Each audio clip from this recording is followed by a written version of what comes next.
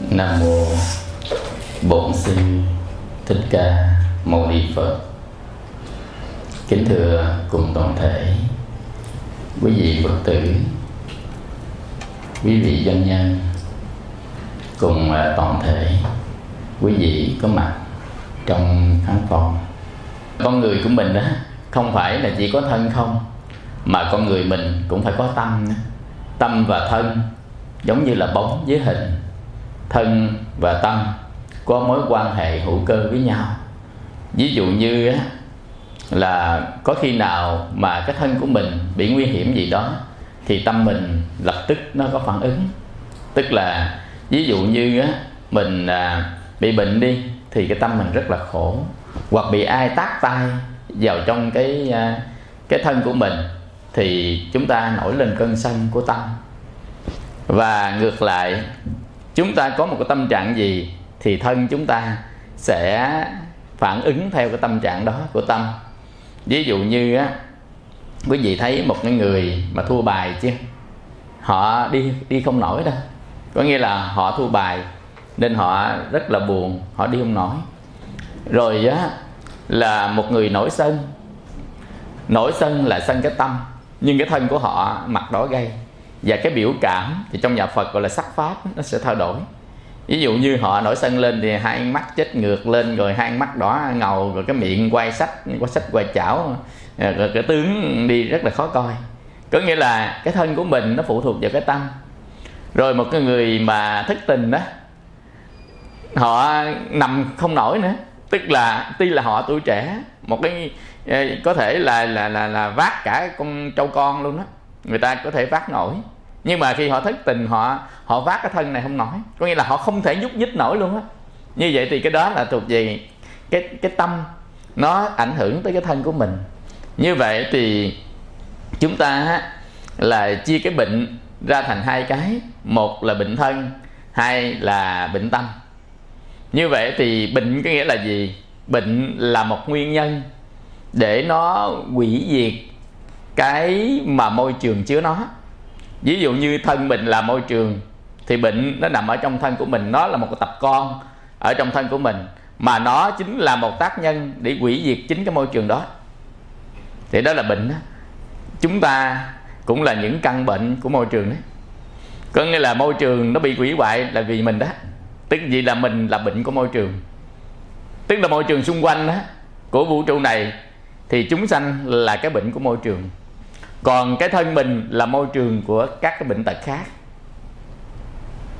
Còn cái tâm mình bệnh đó thì tâm mình là môi trường. Còn các cái con bệnh của tâm đó chính là phiền não. Phiền não là các con bệnh của tâm. Chúng sanh là con bệnh của vũ trụ. Và cái con bệnh của cái thân của mình đó là những cái tác nhân gây bệnh. Trong tác nhân gây bệnh thì có bên ngoài vào, có ở trong ra. Tức là bây giờ ví dụ như là thân của mình bị lão quá chỗ nào thì cái đó là bệnh. Nhưng mà bây giờ ví dụ chúng ta gió nhập vào từ bên ngoài cũng trúng gió cũng bệnh gì. Rồi các cái con khác là cái con mà hữu tình đó, nó có 4 cái loại con: virus, vi khuẩn, nấm, vi trùng. Có 4 loại con này nó sẽ làm tác nhân để nó phá hủy cái thân thể sống của chúng sanh này dần dần. Như vậy thì bệnh nó là một mối nguy hiểm đối với thân nếu là bệnh trong thân. Bệnh là một mối nguy hiểm của tâm nếu nó ở trong tâm của mình. Do đó một người mà muốn khỏe mạnh thì chúng ta có hai cái khỏe. Một là khỏe trên cơ bắp, hai là khỏe trên tinh thần. Thì người đó mới thật sự là người khỏe mạnh. Ví dụ như một người có thể có võ gồng lực sĩ như Lý Đức, Phạm Văn Mách chẳng hạn, mà tinh thần của anh ta tê liệt thì anh ta cũng không nhấc nổi cái quả tạ 10 kg, 5 kg đó, đừng có nói mà nhấc quả tạ 200 kg. Do đó mà cái một người mà mạnh khỏe thì người đó phải có cái tâm khỏe và có cái thân khỏe. Do đó mà cái người khỏe thì là người có thể mang mầm bệnh nhưng mà không cho mầm bệnh phát tán. Hoặc giả là chúng ta khắc chế được cái mầm bệnh, chúng ta đề phòng cái mầm bệnh. Hoặc là chúng ta đẩy cái mầm bệnh đó ra khỏi thân của mình, đẩy ra khỏi tâm của mình. Như vậy cái nhiệm vụ của mình á là có hai cái nhiệm vụ làm cho thân và tâm khỏe. Thứ nhất là phòng. Phòng có nghĩa là không cho nó đi vào trong cái môi trường. Thân mình là môi trường, tâm mình là môi trường của nhân bệnh. Chúng ta phòng có nghĩa là không cho nó đi vào. Còn nó đã đi vào rồi thì là chống. Nó đã đi vào rồi thì mình sẽ chống. Còn nó chưa đi vào thì sẽ phòng. Ví dụ như gió ở bên ngoài nó chưa vào trong thân của mình thì có thể chúng ta dùng cái áo lạnh á, áo gió, áo khoác để chúng ta che lại thì gió không thâm nhập vào. Như vậy thì đó gọi là phòng bệnh. Còn bây giờ mà gió nhập vào rồi thì ông phải làm sao? Tức gió nhập vào mình bị cảm á. Bị cảm nè, trúng nước nè, trúng gió nè. Quý vị, có nhiều người bị cảm trúng nước trúng gió mà lại đi tới á, là lên máu, đi tới tai biến, đi tới đột quỵ luôn á, là vì cái thay đổi môi trường đột ngột nó gây ra những cái nước hoặc là gió thâm nhập vào cơ thể một cách là bất chánh. Có nghĩa là thâm nhập vào để phá hủy cơ thể, gọi là thâm nhập bất chánh. Còn mà thâm nhập á gọi là có cấp giấy phép đó thì nó đi vào làm cho cơ thể nó khỏe lên. Còn thâm nhập bất chánh là thâm nhập từ bên ngoài vào, mình không cho, mình không hay, không biết, nhưng làm tàn phá cơ thể của mình. Nên quý vị biết á là đa phần những người mà đi làm ban đêm á, rồi đi về cơ thể mình không khỏe mạnh á, cơ thể không khỏe mạnh, các lỗ chân lông của mình á nó sẽ dựng đứng lên, làm cho cái tác nhân bên ngoài nó đi vào dễ. Nên khi mà mình không khỏe mạnh, nhất là ban đêm quá 9-10 giờ đêm đó quý vị, thứ nhất quý vị không nên tắm, mà nếu tắm cũng phải có cái kỹ thuật, đừng cho cái ngoại tà bên ngoài nó thâm nhập vào, gọi là ngoại tà thâm nhập vào bên trong. Thì ở trong đông y á có một cách gọi là rất là hay, không bao giờ bị thâm nhập vào. Đó là chúng ta trước khi tắm đó thì tắm không được tắm nước quá lạnh và không được tắm nước quá nóng, mà cái nhiệt độ của nước á nó tương đương nhiệt độ của môi trường, ấm hơn chút thôi là được. Tức là môi trường để cho thân tồn tại, chứ không phải môi trường trời lạnh mà mình lấy cái nước đó nha. Nói chung là cái nhiệt độ nó phù hợp với nhiệt độ thân thể của mình đó. Nhiệt độ con người khoảng 37 độ 5 thì là cái nhiệt độ của nước á cũng hơi, ta đưa tay vào ấm chúng ta chịu được là được, không cần phải đo độ đâu, tùy người nhưng mà ấm là được. Thì nhiệt độ đó là nhiệt độ lý tưởng, có nghĩa là nước ấm là nước lý tưởng nhất, dầu tắm ban ngày hay tắm ban đêm, dầu trời nóng hay là trời nực. Cái thứ hai nữa, trước khi tắm á mình phải báo cho cơ thể mình á là tôi sắp tắm nha. Nên anh á phải biết trước là tôi sắp tắm bằng cách nào. Cái lưỡi của mình á là một cái cơ quan nhạy cảm nhất về môi trường ở phía bên ngoài, với cái đáy lưỡi của mình đó, nên mình ngậm cái ngụm nước, mà cái ngụm nước khi chúng ta pha để tắm đó, chúng ta ngậm ngụm nước đó vào thì lưỡi mình lập tức nó sẽ nhận cái thông tin, là nhận cái lượng thông tin từ đây và nó báo lên trên não của mình là nó sắp có ở bên ngoài đi vào. Do đó nó sẽ đã đưa ra một hệ thống phòng vệ từ phía bên ngoài không cho đi vào. Do đó người ta sẽ ngậm một ngụm nước đó, và đến khi nào lau mình khô mới được nhả ngụm nước đó ra. Cái đó là cái thứ nhất. Cái thứ hai nữa, chúng ta cảnh báo cái thứ hai là ở cái vùng ngực mình và cái vùng lưng của mình á, lấy cái nước đó đó mình tát lên, mình đập, tát lên mình đập là tôi báo ngoài da, ở phía bên ngoài. Hồi nãy báo phía bên trong, bây giờ báo phía bên ngoài. Như vậy thì hai cái cảnh báo cho cơ thể mình, là cơ thể mình sẽ làm một hàng rào bảo vệ. Người này không bao giờ bị thâm nhập gió, và không bao giờ bị thâm nhập nước, và cũng không bao giờ bị cái tình trạng mà đột quỵ xảy ra hoặc tai biến khi tắm. Rồi quý vị nhớ điều này, đây là một cái phước báo công đức. Nếu quý vị truyền cho người khác, người ta không bị cái điều này thì chứng tỏ chúng ta đã cứu được người khác. Quý vị hiểu không? Do đó mà nhằm khi có những cái phước không có tốn tiền mà mình không biết đó, mình chỉ cho người ta đi. Như vậy thì chúng ta mới thấy rằng thân của mình đó thì nó chứa cái mầm bệnh, nhưng có những mầm bệnh đó nó không làm nên bệnh được. Là tại sao? Tại vì chúng ta có một cái lực lượng ở trong cơ thể mình, lực lượng gọi là lực lượng ngự lâm quân đó. Lực lượng đó gọi là cái chất đề kháng. Nó nhiều cái tế bào, mà trong đó có những cái tế bào đặc dụng của đề kháng như CD4 rồi đó, là những cái tế bào đặc dụng của nó. Như vậy thì làm sao cho những cái tế bào này nó mạnh, nó khỏe?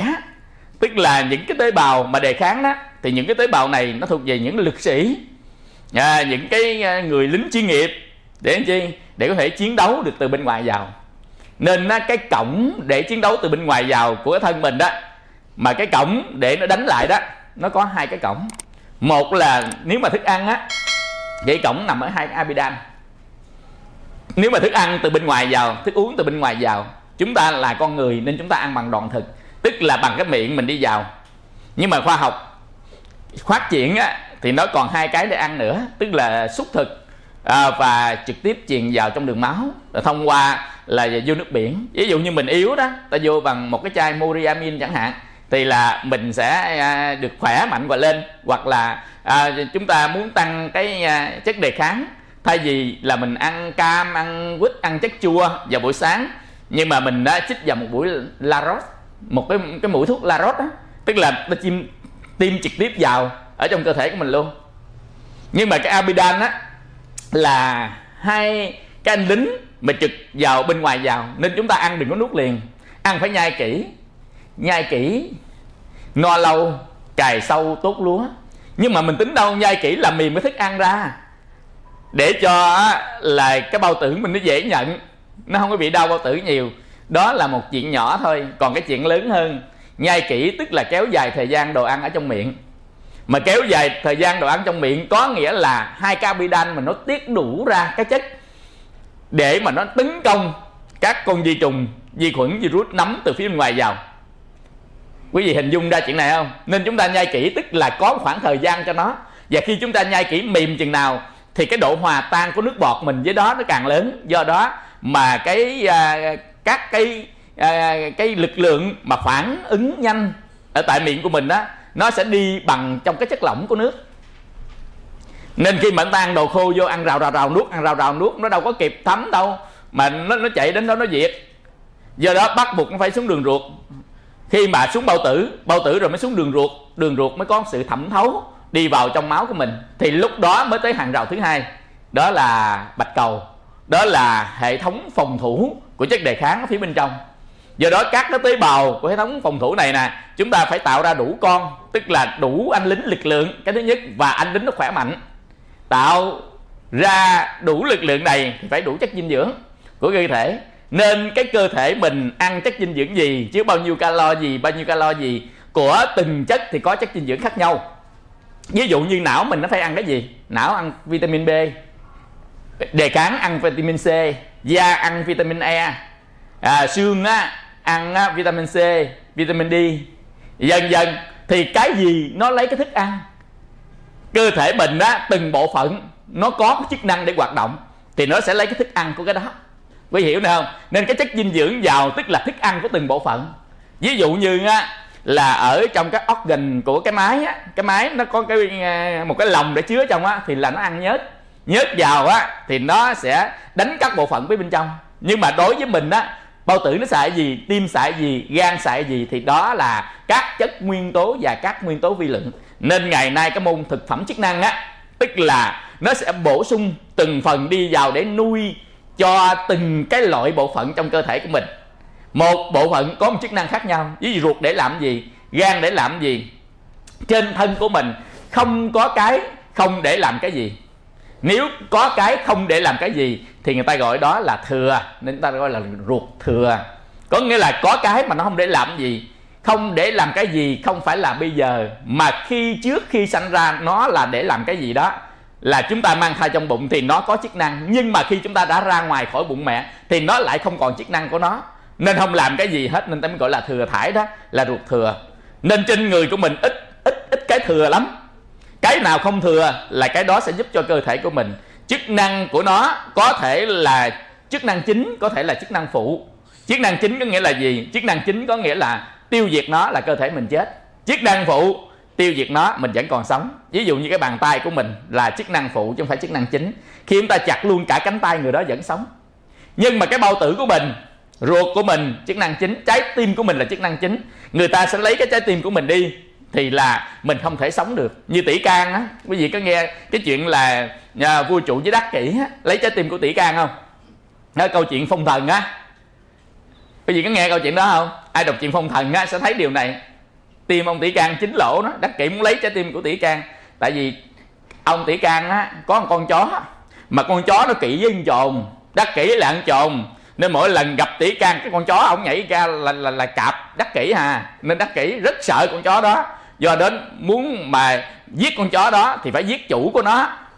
mà chủ ông Tỷ Can á, là chính là Hoàng Thúc, là chú ruột của ông vua.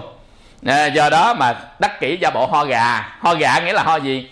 Ho gà là ho khụ như con gà nó thở á. Bởi vì nghe con gà nó thở không? Ồ trong phổi nó đó. Thì đắc kỷ ho y chang vậy đó. Hỏi giờ có thuốc gì trị được, là bây giờ phải có cái trái tim người, mà trái tim nó 9 cái lỗ. Chứ ông này là thông liên thất, thông liên nhĩ bệnh á, nên nó lại có 9 lỗ. Như vậy là hầm lên, hầm thuốc bắc trái tim lạng là hết nha. Ông vua tính thiệt với xin ông Hoàng Thúc, xin Tỷ Can trái tim. Mà ông vua xin trái tim có nghĩa là gì? Là giết người ta còn gì nữa. Quý vị nói chưa? Nên khi mà mất cái trái tim rồi, ông Tỷ Can ông sẽ mất. Như là sư phụ Tỷ Can nó nói rằng là khi lấy được trái tim rồi thì ai hỏi á, thì đừng nói gì hết, nói một cái là lập tức chết liền. Đi về đi rồi sư phụ sẽ cứu sống, nếu không nói ra một lời nào. Nên nhầm khi lời nói mình cũng mang họa đó. Tỷ Can á, ông sư phụ nói là đừng có nói một lời nào hết, nói ra là ông chết liền tại chỗ. Thì đắc kỷ mới nắm được cái này. Khi mà móc trái tim Tỷ Can ra rồi đó, thì Tỷ Can mới chạy về tìm sư phụ mình nghe lời đó. Đi giữa đường mới gặp một cô gái bán hoa. Cô gái đẹp lắm, chắc đẹp cũng cỡ MC Tâm Anh. Cái đầu gánh hoa. Quý vị, bây giờ ai mua hoa vô tâm không? Vô tâm là không có trái tim, phải không? Cứ lạng trước lạng sau của người ta. Ai mua hoa vô tâm không? Ai hoa vô tâm không? Ông Tỷ Cao ổng sân si, tại vì ổng đang không có trái tim mà bán hoa vô tâm. Vô tâm là không có trái tim, dịch ra không có trái tim đó. Lạng lần trước ổng ráng nhẫn, lạng lần sau ổng ráng nhẫn, lạng lần thứ 3 ổng nhẫn, lạng thêm lần thứ 4. Ai nghe hoa vô tâm không? Quay lộn nạt. Hoa vô tâm là hoa gì? Vừa nói cái học máu chết luôn. Nghe thấy chưa? Nên cái bài học đó nói người ta, cái là lời nói không đúng chỗ nó mang họa. Cái thứ hai nữa, không nhẫn cũng mang họa. Ông Tỷ Can không nhẫn, ông nhẫn được 3 lần, lần thứ 4 cũng không nhẫn. Nên con người mình sống thế gian không nhẫn có thể mang họa, lời nói không đúng chỗ có thể mang họa. Quý vị thấy không? Trong cuộc sống mình có nhiều cái điển tích xưa mà mình có thể học những cái bài học Phật pháp từ trong điển tích xưa vậy đó. Như vậy thì ở trong thân của mình nó khởi lên cái bệnh gì đó, nhằm khi nó tiềm ẩn ở phía bên trong á, mà mình không thấy được. Cho khi mà nó dậy lên lớn quá rồi thì đề kháng mình đánh không lại nữa. Ví dụ như á, con virus á, viêm gan A, B, C nó ở trong lá gan của mình á, vi trùng lao nó ở trong phổi mình á, còn con SARS rồi con SARS-CoV-2 ở trong máu mình á. Dần dần nhầm khi mình đâu có biết đâu. Trời, thấy nhầm khi mặt đẹp lắm nha, ai nhà đó sida, ai biết. Tức là nó đang tiềm ẩn phía bên trong, nó chưa lộ ra bên ngoài, chưa lộ ra bên ngoài, đang tiềm ẩn bên trong. Như vậy chúng ta không nói tới người khác mà chúng ta đang nói tới mình.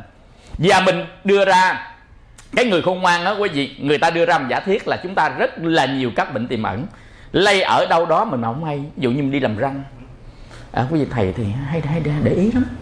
Đi làm răng á quý vị, cái mà ông lấy cái cây chặn cái lưỡi mình á, cái cây này chặn người ta chút, đem cây đó chặn nữa quý vị. Còn cái cây mà nó đưa vô răng mà xe không bao giờ rửa, đưa vô miệng người này chút, đưa vô miệng người kia, cái cây đó không có rửa, dơ lên đây à. Mình để ý mình mới dám nói, chứ không phải là mình nói. Đáng lẽ cái đầu đó, cũng cái đầu đó, đầu khoan đó máng lên đây chút, người khác cũng máng xuống máng lên, đâu có ngâm khử trùng này. Quý vị mình để ý. Quý vị của người đó bệnh lao là sao? Dướng qua với trùng lao, lây qua đường mít đoạt, viêm gan A, vướng viêm gan A, rồi đó là cảm cúm lây qua đường nước bọt. Quý vị nên cái mùa cảm cúm đừng có hung dùm cái. Quý vị hung cũng hung xa xa thôi, đừng có hung cái khu vực cấm địa. Quý vị miệng mình cái gì chứ chứa nhiều cái con vi trùng dữ lắm. Nói cho vui vậy thôi, để chúng ta thấy đó, người lớn mình đó là trong cái mùa bệnh dịch đó, đừng hung trẻ em. Nhằm khi mình bị bệnh đó, hung trẻ em chất đề kháng rất là yếu, cho nên nó lây các em tội nghiệp. Nên ngày xưa mình thấy không, nhai cơm đút, dần dần thôi bây giờ đừng làm gì mình nhai đút ăn. Nhưng mà nói gì thôi chứ mình lớn lên cũng nhờ những cái nắm cơm đút đó quý vị. Nhưng mà hồi xưa khác, hồi xưa đề kháng ta tốt, tại vì cái môi trường đó nó sẽ làm cho đề kháng ta tốt. Cái môi trường nó ảnh hưởng tới cái đề kháng mình dữ lắm. Cái môi trường bên ngoài á, cái môi trường là mình hít thẳng vô trong không khí, hít thẳng vô là cái âm thanh đi thẳng vào lỗ tai, và cái thức ăn đi thẳng vào trong miệng của mình. Nên cái môi trường tốt làm cho cơ thể mình nó khỏe mạnh, là đề kháng nó sẽ tăng vọt lên. Quý vị nên đề kháng nó muốn đủ quân số á, thì ông phải ăn uống đầy đủ các chất dinh dưỡng. Và ông muốn nó khỏe mạnh đó quý vị, thì ông phải uống có một số vitamin C vào, để cho nuôi cho nó khỏe mạnh lên.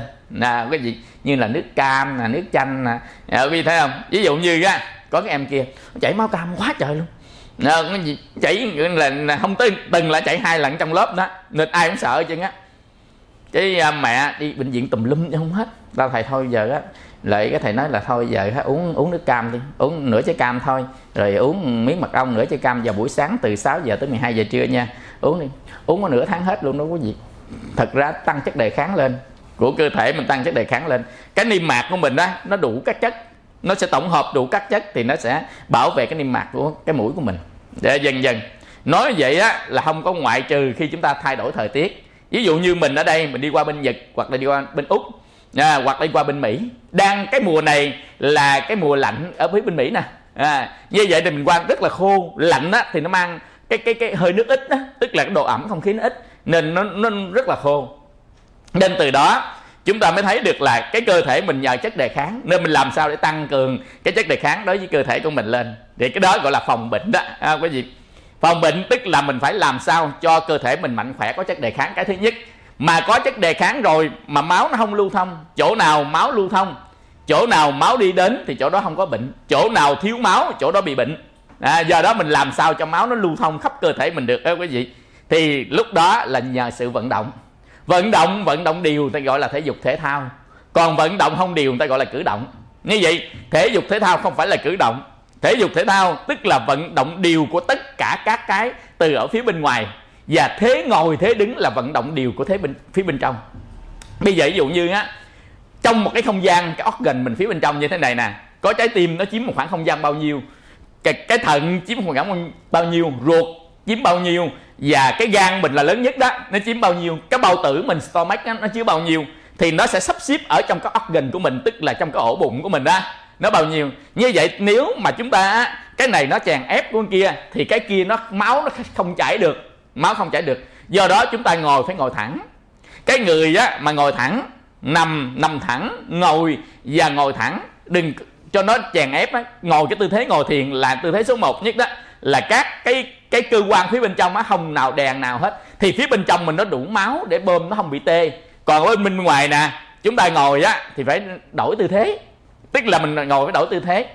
Cái đó là để chi? Để cho nó không có đè cái nào phía bên ngoài, và đồng thời phải vận động, đừng có để một tư thế lâu quá. Ví dụ nhất là những người ngồi văn phòng á, quý vị để một tư thế lâu quá, đánh máy đánh liên tục và ngồi á, cái mông mình tiếp xúc với cái mặt bàn, mặt ghế lâu quá thì nó bị tê đó, nó sẽ bị thần kinh tọa đó, như là máu không đi qua đó, nó không đi qua đó được. Do đó là chúng ta biết được nguyên lý này, chúng ta sẽ tập. Nên khi mà cái bài tập mà đạt na dịch căn kinh đó quý vị, nếu mà tập đúng nha, là nó sẽ thông được 12 kinh mạch của mình.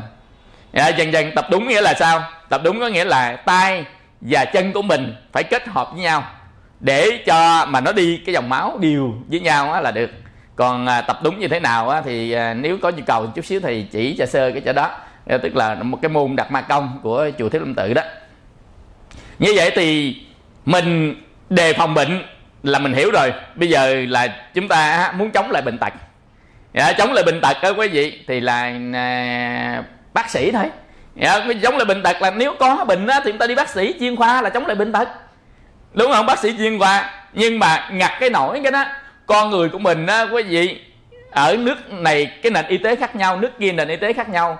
Ví dụ như người Việt của mình á, nhằm khi bệnh á, muốn khiêng vô hôm rồi mới đi khám, mà tới đi khám rồi đó là sắp rồi đó. Mà nước ngoài người ta nó có cái lịch khám, ví dụ như 3 tháng 6 tháng ta kiểm tra tổng quan lần. Còn mình đâu có đâu, tới chừng mà bệnh quá kêu đi bệnh viện còn không đi đó, thôi con sợ đi khám bệnh nó lòi ra. Nè quý thấy không? Tức là cái đó là một cái sai lầm của mình đó. Như vậy thì mình muốn khắc phục cái này, cái gì? Ví dụ như nói là 6 tháng đi khám, 6 tháng khám thì tuyệt vời quá rồi, nhưng mà không được đâu, trở thành một cái tập quán rồi. Quý vị không được này. Như vậy thì mình muốn phát hiện được bệnh của thân của mình, phát hiện được bệnh mình mới trị được bệnh chứ, đúng không? Cái người mà phát hiện được bệnh nó một cách rất là dễ đó quý vị, phát hiện bệnh dễ lắm. Đó là biết lắng nghe. Biết lắng nghe cơ thể của mình. Cơ thể của mình nó nói với mình là nó nói bằng ngôn ngữ nào? Nó nói bằng ngôn ngữ cảm giác. Ngôn ngữ cảm giác nghĩa là gì? Có nghĩa là cái cảm giác trên thân của mình nó sẽ báo cho mình một cái thay đổi bất thường ở trên thân, là cảm giác của mình. Cảm giác có gì? Tê, ngứa, nhột, nhức, đau, mỏi, nóng, lạnh, trơn, nhám. Cảm giác trên thân của mình đó. Nên trên thân của mình nó bắt đầu nó báo cho mình tê, nhức, mỏi, ngứa, nhột, đau, rát, nóng, lạnh. Như vậy bình thường nó không có báo mấy cái đó, nhưng mà khác thường nó sẽ báo. Ví dụ như một cái vùng nào đó bị tê, thì có một cái người bác ở dưới quê á, ông điện thoại lên cho thầy vào buổi chiều. Ông nói là thầy ơi, sao tự nhiên cái môi của tôi tê quá à. Là tôi bác nằm xuống đi, bác đừng có nhúc nhích nữa. Là trời như không nằm, bắt đầu giữa trưa bắt người ta nằm. Là bác nghe con đi, bác nằm đi. Rồi cho số điện thoại của con của bác đây, cho số điện thoại anh trai Út. Thì mới điện về anh trai Út á, là con ở đâu, về nhà chở ba đi bệnh viện liền đi. Nó nói giờ ba con khỏe mạnh khỏe chân thầy ơi, có ở đâu chở bệnh viện. Là chở liền đi nghe thầy đi, nhưng mà xe là xe cấp cứu nha. Là trời cũng nguy hiểm lắm hả? Tại vì đó là dấu hiệu của tai biến đó. Nó tê nguyên cái bên mặt với tê luôn một cái bên môi. Mà nó tê bất thường, không phải nó tê bình thường đâu, mà nó tê lắm, mình gờ vô mà nó không đau mà. Ông chỉ nói vậy thôi, ông vẫn nói chuyện bình thường mình được. Nhưng mà mình làm ngành y mình biết, đó là cái dấu hiệu của sắp tai biến và đột quỵ. Nên cái người đó phải nằm liền, đừng có cử động nhiều, và là chở đi bệnh viện. Không phải môi không đâu, mà các cái vùng khác nữa nó bất thường. Cái đó làm nói gì? Cái cảm giác nó sẽ báo cho mình là cơ thể đang bị dangerous, nó đang bị nguy hiểm. Cơ thể mình nó đang bị nguy hiểm. Đó là đau, mỏi, nhằm khi tự nhiên đau đây, dần dần thì cái người bác sĩ chúng ta thấy mình chỗ đau, ví dụ đau bên phải là mình ta nghĩ tới cái ruột thừa hoặc là ruột già. Đau bên trái, chứ đau bên trái là ruột thừa, đau bên phải á, là ruột già. Dần dần thì cái người mà học về cơ thể học á, họ biết cái nào nằm chỗ nào thì nó đau ở chỗ nào. Ví dụ như cái vùng ở phía bên phải đau thì nó cũng không ngoại trừ gan nữa. Dần dần rồi nó đau ở thắt ở ngoài sau á, cái dối không tới đó là phổi. Dần dần thì người ta sẽ xác định từ từ, người ta mới xác định tới triệu chứng của nó. Nhưng mà mình hãy lắng nghe chính mình. Quý vị đừng có bao giờ chỉ lắng nghe những người bên ngoài để nhiều chuyện, mà chúng ta hãy lắng nghe về chính cơ thể của mình để cho cảnh báo tốt hơn về sức khỏe. Quý vị không? Nên có những người á, người ta thích nghe ở bên ngoài thôi, người ta không thích nghe chính mình. Quý vị hãy quay về nghe chính mình đi. Đó, mà cái người mà quay về nghe chính mình đó, thì cái người đó lại quay lại về thiền tứ niệm xứ đó, tức là quán thân trên thân. Một phần của quán thân trên thân là quán cảm giác. Nên chúng ta thấy tê ở đâu, nhức ở đâu, mỏi ở đâu, nó đang nói gì. Con mắt bên đây nó giật, hoặc là bên đây nó giật cái tăng, bên kia nó đau, nó lối, nó nhói, nó nhột, nó ngứa. Dần dần thì phải có cái tác nhân gì đó từ ở nội tà hoặc ngoại tà. Chắc chắn là nó phải có. Mình phải để ý nó. Ban đầu nó còn nhỏ đó, mình để ý tới nó. Để ý tức là mình quan tâm tới nó một chút, mình take care nó một chút. Để chi? Để khi nó lớn lên chút xíu rồi mình thấy nó nguy hiểm mình phải đi. Nên có một cô Phật tử nhà khá giả lắm không quý vị. Cái đau bụng mà trước nè, đau bụng cái ra ngoài đầu tiệm á. Việt Nam mình hay lắm nha. Mấy người bán thuốc ở ngoài đầu tiệm, tiệm thuốc Tây đó là toàn là bác sĩ dạng U không đó quý vị. Tôi bị đau bụng cho anh mấy liều, rồi cho liều về uống. Đau đầu cho mấy liều về uống. Mà những người đó là gì? Đó, của nhân viên bán thuốc. Cái thứ nhất nè, cái thứ hai nữa, nhằm khi á, là có thể là dược sĩ, nhằm khi có thể là dược trung, vân vân, nhưng đa phần là nhân viên. Nhân viên có cái bằng cấp để bán thuốc á. Quý vị, đâu phải là bác sĩ đâu mà cho thuốc mà đúng. Quý vị đâu có kinh nghiệm. Nhưng mà người ta cũng hiểu biết chứ không phải là hiểu biết. Nhưng mà nói đây để chi? Những cái sơ sơ thôi, cái danh mục nào mà cho phép với bệnh sơ sơ thì có thể mua thuốc uống vậy. Nhưng mà chúng ta nghe thấy nó nguy hiểm nhiều hơn thì mình phải đi thăm khám. Quý vị, đó là điều khôn ngoan nhất, là mình đi thăm khám chuyên ngành chuyên khoa. Đau đầu đi khám đầu, đau hông đi khám hông. Cái chuyên khoa nó tai mũi họng hay là mắt mũi họng gì đó, có nhiều chuyên khoa, nội khoa ngoại khoa. Dần dần có nghe đau nhiều quý vị. Vậy mà hồi tháng 10 ở trong Tết nha, đau cái đi ra mua thuốc uống cái nó bớt đau, uống bớt đau. Vậy mà trải qua 3 tháng quý vị, tới tháng thứ 3 nó đau quá chịu nổi, uống nó hết xi nhê quý vị. Đi ra bệnh viện siêu âm thử máu, nói là ung thư gan giai đoạn chót, nó dám bảo đảm không bao giờ quá 3 tháng nữa chết. Bác sĩ á, quý vị, ai nhà đâu về có 15 ngày chết. Có nghĩa là nó nặng quá, nó bể, nó vỡ gan. Do đó chúng ta thấy là những cái gì nó báo trước, chứ không phải báo trước đâu, không có gì, nó báo trước. Giống như có cái câu chuyện vui như thế này nè. Cái ông kia ông chết đi, cái xuống dưới ông tử thần ông dắt ổng, tử thần đang dắt ổng về một phương trời của xứ chết. Thì ông nó nói tử thần là ông sao ông ác quá ông tử thần, tôi đang sống sờ sờ, tôi đang làm bao nhiêu cái việc của tôi mà ông bắt tôi mà ông không cảnh báo. Người ta làm gì người ta phải báo trước á, phải không? Nói là Facebook, YouTube rồi cũng báo chứ đừng có nói là mà tới là tử thần mà bắt người ta mà không báo. Ông tử thần là tôi báo cho ông lâu rồi là ông không có nhận được sao? Là báo đâu tôi không thấy, tôi đâu thấy giấy báo, đâu thấy ai nói gì đâu, ngày đó tháng đó chết đâu. Ông tử thần là ông có báo rồi. Ông nhớ không, bữa trước ông đi nhổ cái răng ông nhớ không? Rồi bữa đó ông soi kiến ông thấy cái tóc ông bạc ông thấy không? Ông soi kiến ông thấy da ông nhăn ông thấy không? Rồi đó là bữa trước đó ông đau cái bụng ông đi bệnh viện đó ông thấy không?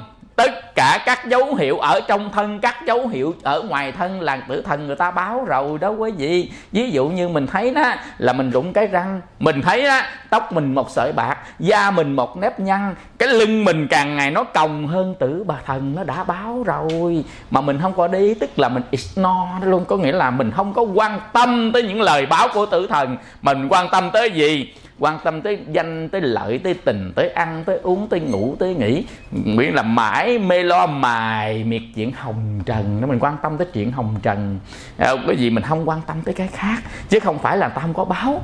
Nên tử thần nó đã báo trên cái già, cái bệnh, cái chết trên thân của mình từ lâu.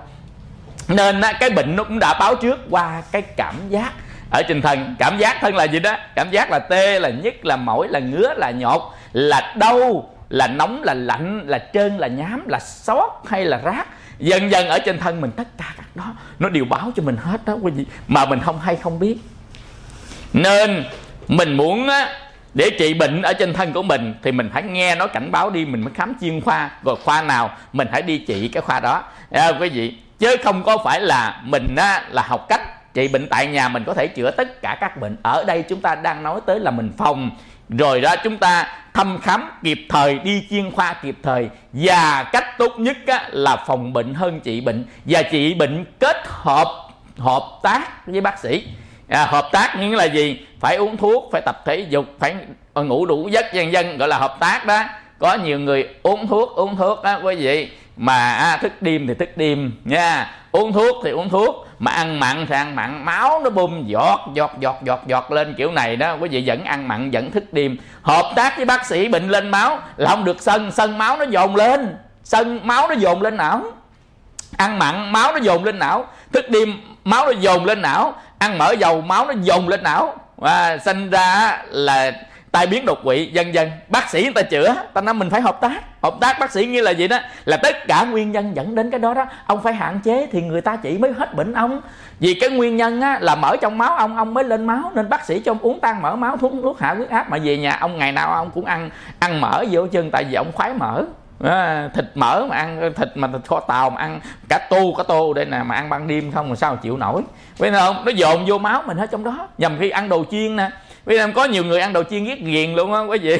Ăn đồ chiên, cái gì chiên là khoái nè, ăn nghe rột nha. Rồi sử dụng toàn âm thanh đó là ASMR không? Quý vị biết âm thanh ASMR không? Cái loại âm thanh mà bây giờ người ta đang xài đó, âm thanh ASMR mà trong quay phim của mấy anh quay nè, thời gọi là cái phương pháp là ánh sáng mưa rơi, có nghĩa là cái âm thanh thật cuộc sống đó. Trong phim là anh thăm gì không lồng tiếng gì hết á. Ví dụ mở cúc áo cũng nghe cái cụp một cái, mình nhai nghe rốp là âm thanh ASMR, tức là loại âm thanh đó đó. Cái gì người ta thích. Nên cái đó là cái thực của trong cuộc sống mình, cái thực ở trong cuộc đời của mình. Như vậy thì mình lắng nghe được thân của mình. Như vậy báo vậy thì chúng ta phải đi trị bệnh kịp thời, đi là bác sĩ kịp thời, dần dần. Thực ra quý vị, mất cái thân này rồi hết đường tương giao. Mất cái thân này rồi lấy ai làm phước. Mất cái thân này rồi lấy ai bầu bạn với bạn người yêu. Mất cái thân này rồi lấy ai để mà tu. Mất thân này rồi lấy ai để mà hoàn thành cái sứ mạng trong cuộc đời này. Nên cái thân tuy là nó huyễn, nó hóa, nhưng mà nó giúp ta nhiều điều ở trên cuộc đời này lắm. Muốn thành Phật đó quý vị, thì thân này cũng phải rèn luyện nha. Quay nghi tế hạnh, tu thành thiền định, rồi thậm chí ăn chay ăn lạc, thậm chí đem thân giúp đời nữa. Quý vị thấy chưa? Đó là cái thân của mình, nó giúp mình nhiều thứ trên đời lắm. Nhưng mà cái thân của mình mình cũng hại mình nhiều thứ lắm đó quý vị. Cái thân mà đi chích xì ke, đi chích ma túy, đi ăn cướp, ăn trộm đồ người ta nha, đi đánh đồ người ta đó quý vị. Thân này nó hại mình lắm, đọa địa ngục mà. Còn cái thân mà nó giúp cho mình làm lành làm phước nha, nó giúp cho mình làm công quả nha. Cái thân này nè, nó giúp cho mình nghiên cứu, nó giúp cho mình học tập, nó giúp cho mình giúp đời, giúp cho mình thiền định, giúp cho mình thiền quán. Tất cả nhờ cái thân này không. Đó quý vị, nên thân rất là quan trọng. Nên muốn bảo vệ thân thì chúng ta phải hiểu cái bệnh của thân và đề phòng cái bệnh của thân và chống lại cái bệnh ở trên thân để cho thân mình khỏe mạnh. Đó quý vị không? Nên đề phòng tốt nhất là mình ăn uống đầy đủ chất và ngủ đủ giấc. Ăn đầy đủ chất, ngủ đủ giấc. Quý vị hiểu hai cái này là cực kỳ quan trọng không? Ăn đủ chất, ngủ đủ giấc. Cái đó là cái slogan để bảo vệ cái thân của mình đó. Rồi đồng thời là mình phải tập thể dục thể thao, gọi là cử động điều tất cả các bộ phận ở ngoài thân, và ngồi thẳng để làm cho thông các cái bộ phận trong thân của mình. Nên hãy ngồi thẳng. Cái gì đừng ngồi dẹo ne bên. Những người mà nghe điện thoại bàn đó kẹp cái cổ quẹo ngang bên nè, thời gian sau bị bệnh thoát vị địa điểm đốt sống cổ. Quý vị, nó hở ra. Nên chúng ta phải ngồi thẳng, đứng lên thẳng, và quay lại thẳng, quay lại không có cái thân ở đây mà cái đầu ở đằng sau. Đừng có quay như vậy đó quý vị, hình như mà bẻ cổ. Đừng có quay như vậy mà quay nguyên cái mình. Quý vị hiểu này không? Nên không bao giờ bị bệnh thoát vị địa điểm của cổ và cái đốt cột sống, nhất là tuổi lớn đó quý vị. Còn trẻ thì sức dẻo dai nó còn lớn tuổi nó lão quá, còn mình dặn cái nghe cái rớp liền. Còn trẻ không sao. Nên cái người lớn tuổi chừng nào thì cái mầm bệnh nó nhiều chừng đó quý vị. Do đó mình mới thấy càng lớn tuổi chừng nào kinh nghiệm nhiều chừng đó, và mầm bệnh nó cũng nhiều chừng đó. Quý vị, nên mình phải trân trọng tấm thân này. Quý vị, nên đừng có bao giờ xả láng sáng dậy sớm, đừng có bao giờ là săn buộc săn với nó hết nha. Quý vị, hồi tuổi trẻ là sao nha, nhưng mà bây giờ đừng có xả láng, xả vừa đừng có xả láng, quý vị không? Đừng gọi là ăn chơi đó. Xả láng nghĩa là gì? Cái gì cũng uống, cái gì cũng ăn. Quý vị, gọi là xả láng đó. Có tiết độ, không phải cái gì cũng uống. Uống phải uống cái gì? Uống cái gì, ăn cái gì. Còn hồi nhỏ cái gì cũng ăn, cái gì cũng uống. Quý vị, còn bây giờ uống cái gì, ăn cái gì. Hồi nhỏ thì uống cái mình thích, ăn cái mình thích. Còn khi lớn uống cái mình cần và ăn cái mình cần. Hồi nhỏ uống cái mình thích, ăn cái mình thích. Còn lớn tuổi ăn cái mình cần, uống cái mình cần. Cần cho cơ thể của mình cái gì? Cần nước. 10 kg cân nặng không phải 4 lít nước. Mà không phải uống một lần, mà uống rải đều ra. Tại vì cơ thể mình hấp thu là nó hấp thu thẩm thấu qua đường ruột. Thì trong 1 giờ đường ruột có thể hấp thu bao nhiêu thôi, chứ không hấp thu nhiều hơn. Do đó uống phải rải ra. Nên có nhiều người là uống rất nhiều nước vẫn không đủ nước. Quý vị tin không? Nó thải ra hết. Tại vì một ngày 24 tiếng mà tập trung trong cái giờ thể thao thể dục thôi uống, còn giờ bình thường không uống, thì cái giờ bình thường nó không còn nước để nó chạy cho cơ thể mình vẫn thiếu nước. Quý vị tin không? Mình phải rải đều cái nước đó ra. Nửa tiếng uống lần, dầu không khát cũng uống. Cái đó là uống cho cơ thể cần. Còn khát để uống cho cơ thể thích. Mà thích là nguyên nhân của tất cả các đau khổ. Đức Phật nói một phần tập đế của kinh Tứ Diệu Đế. Thích là nguyên nhân của tất cả các đau khổ. Nên bây giờ chúng ta chỉ làm cái cần chứ không làm cái thích, là chúng ta đã chuyển hóa được một phần đau khổ của tự thân đó. Quý vị, cần cho cơ thể chỉ là nước trắng thôi. Quý vị, rồi đó, ăn cái gì cần là cơ thể cần các chất dinh dưỡng gì thì chúng ta ăn các chất dinh dưỡng đó, phải học dinh dưỡng học mà ăn là được rồi. Quý vị, các nguyên tố, các chất vi lượng đó, là các vitamin, rồi chất xơ, rồi chất béo, chất đường, vân vân. Nói thật với quý vị, thầy cũng nghiên cứu, thầy làm ngành y năm nay là 24 năm, sang năm là 25 năm rồi đó. Là làm nửa cái phần thời gian thầy xuất hiện trên cuộc đời này đó. Như vậy đó, thì quý vị, mình bị bệnh tiểu đường, thấy chưa? Mà cử đường mất năng lượng quý vị. Nên á, cái người bệnh tiểu đường, người ta ăn cái đường tự nhiên á, rất là khỏe mạnh. Tại một ngày mình phải cần bao nhiêu cái năng lượng là calo, mà không có cái đó không được. Nên phải ăn đường tự nhiên, là ăn đường vàng á, mà cái đường tự nhiên nha. Thường là cái nhà máy Biên Hòa gì nó sản xuất, cái này nói nhỏ thôi chứ tôi không quảng cáo nha, nói từ quảng cáo không quảng cáo tức là cái đường mà đường vàng á, đường cát, đường phèn, đường không phải đường phèn mà đường chải, đường cát, mà cái loại vàng mà mía của tự nhiên đó ăn nó không lên đường. Cái này tự thí nghiệm thôi nha, chứ không dám nói lớn ta ăn đường không lên đường. Ông nói làm sao? Không lên đường. Bởi vì tôi không uống nước mía không lên đường. Tôi đã thí nghiệm rồi mà. Tại cái gì một cái gốc tự nhiên á, nature á, là nó không lên, mà cái gốc không phải tự nhiên đó đã xử lý rồi lên giọt liền. Quý vị, người ta đã thí nghiệm mà nó không có đề tài khoa học. Đọc cái mình không có đề tài khoa học mình không có dám nói. Quý vị, cái đường tự nhiên nó không lên đường, mà cái đường hóa học nó lên đường. Thầy thí nghiệm rồi mới dám nói, nhưng mà mình không làm đề tài khoa học nên không dám công bố. Quý vị, mà mình cử quá cơ thể mình nó tuột năng lượng, nó độc cái chỗ đó, cơ thể mới cần phải năng lượng sống, nhưng mà cử quá nên đường tự nhiên là tốt nhất. Nhưng bây giờ mình chưa bị bệnh tiểu đường, đường tự nhiên là tốt nhất. Còn tiểu đường á quý vị, uống nước mía tự nhiên thôi. Nếu cần đường uống nước mía tự nhiên, quý vị, là tốt nhất. Nó không lên đường, thử đi, mình uống mình thử, cái gì cũng phải thí nghiệm hết á. Quý vị, ông bà mình ngày xưa cái gì cũng thí nghiệm không, chứ đâu có thử cái kiểu phân tích các chất hóa học đâu. Tức là ta thử trước, ví dụ như á là ta uống cái này thì hết bệnh này, uống kia hết bệnh kia, đời này truyền ra đời kia mà không thấy tác dụng phụ gì hết thì người ta vẫn uống thôi. Cái đó là thuốc gia truyền, nghĩa là vậy đó, ta thử không à, đâu có nhà máy nào phân tích gì đâu. Thử thôi. Ví dụ như cỏ mực, đâm uống với nước dừa trị hết là viêm đường tiểu. Ta thử đời này qua đời kia tới giờ mình chỉ vẫn công hiệu như thường. Thấy không? Như vậy thì cái thân của mình là nó rất là quan trọng để chúng ta tu. Nhưng mà cái ảnh hưởng của cái thân mình nhất là cái gì quý vị biết không? Là cái tâm của mình. Cái tâm của mình ảnh hưởng tới thân mình nhiều nhất, chứ không phải là cái khác. Tỷ lệ khác ảnh hưởng, môi trường ảnh hưởng thân của mình, thức ăn ảnh hưởng thân của mình, nhưng cái đó không phải là lớn nhất, mà tâm của mình ảnh hưởng cái thân của mình lớn nhất. Có cô Phật tử ở bên chùa sư phụ thầy, cổ bị cái tiền căn, bị bệnh lên máu. Cổ đi tu 8 ngày về, cái con dâu bực quá, tại cổ đưa rước mấy đứa cháu, con dâu đi làm, mà giờ cổ đi tu thì con dâu phải lãnh luôn cái công việc đưa con đi học, về bực quá. 7-8 ngày cực quá, chắc quyết toán cuối năm hay sao mà công ty lỗ vốn hay sao, bực quá, rồi không có thưởng hay sao, bực quá. Rồi hạ cái chấm điểm á, ABC đó, đi bình bầu á, chắc bình bầu lỗ D hay gì, bực quá. Vừa về nhà cái bà mẹ chồng vừa về tới nhà, mày có những người làm muốn chết, có người ở không á dắt cái nó dắt cái cặp thì nó nói dắt cái khác, là đi sàn sẹt. Về nhà là ta nấu sẵn gầm hả họng ăn, nói khơi vậy đó quý vị. Cổ tức quá trời mà không có nói, tại mình đi 8 ngày về quý vị, tức quá trời, bắt đầu máu dồn lên té cái rầm xuống đất một cái quý vị, chở giữa đường chết trên đường đi luôn. Quý vị thấy không?